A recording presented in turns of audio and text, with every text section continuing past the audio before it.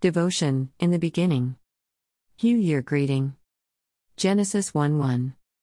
In the beginning, God created the heavens and the earth. Commentary. The Bible begins with, "In the beginning, God." When was the beginning? Who created the universe and when?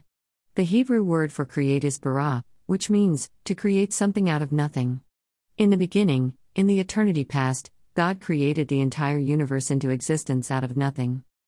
God has no beginning because He is transcendent and outside our time-space continuum. He is pre-existent, self-existent, eternal, from everlasting to everlasting, from the eternity past to the eternity future. He is the Alpha and the Omega, the first and the last, the Aleph and the Tau, the A and the Z, the author and finisher of our faith. God created the universe in 6 days. God's reckoning of time is not the same as our reckoning of time. 1 day for God can be long as 1,000 years, and 1,000 years for God can be as short as 1 day. Time is relative. According to Einstein's theory of relativity, if you travel close to the speed of light, time slows down. How fast can God travel? If God travels faster than the speed of light, time will stand still and the clock will stop ticking.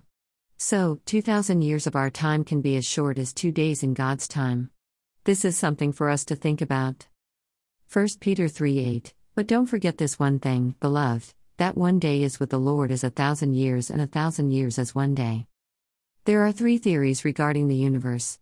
The young age theory postulates the universe to be 6,000 plus years old. The old age theory postulates the universe to be 4.5 billion plus years old. The gap theory postulates a time gap of billions of years between Genesis 1:1 and Genesis 1:2. The Bible is not ambiguous.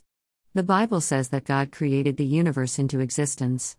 The Bible did not mention any big explosion in space. The Gospel of John begins with "In the beginning, Jesus Christ." John 1:1, "In the beginning was the Word, and the Word was with God, and the Word was God." Jesus Christ was the Word, who was with God, and who was God. Application. I find it is easier to believe in creation than in the Big Bang explosion. If you believe that God created the heavens and the earth, you will not have any difficulty believing the rest of the Bible. So, how big is your God? And how big is your faith? Romans 12:2, J.B. Phillips, "Don't let the world around you squeeze you into its own mold, but let God remold your minds from within, so that you may prove in practice that the plan of God for you is good, meets all His demands, and moves towards the goal of true maturity." Prayer. Heavenly Father, we pray for the anointing of the Holy Spirit to enlighten and give us wisdom and understanding into your word.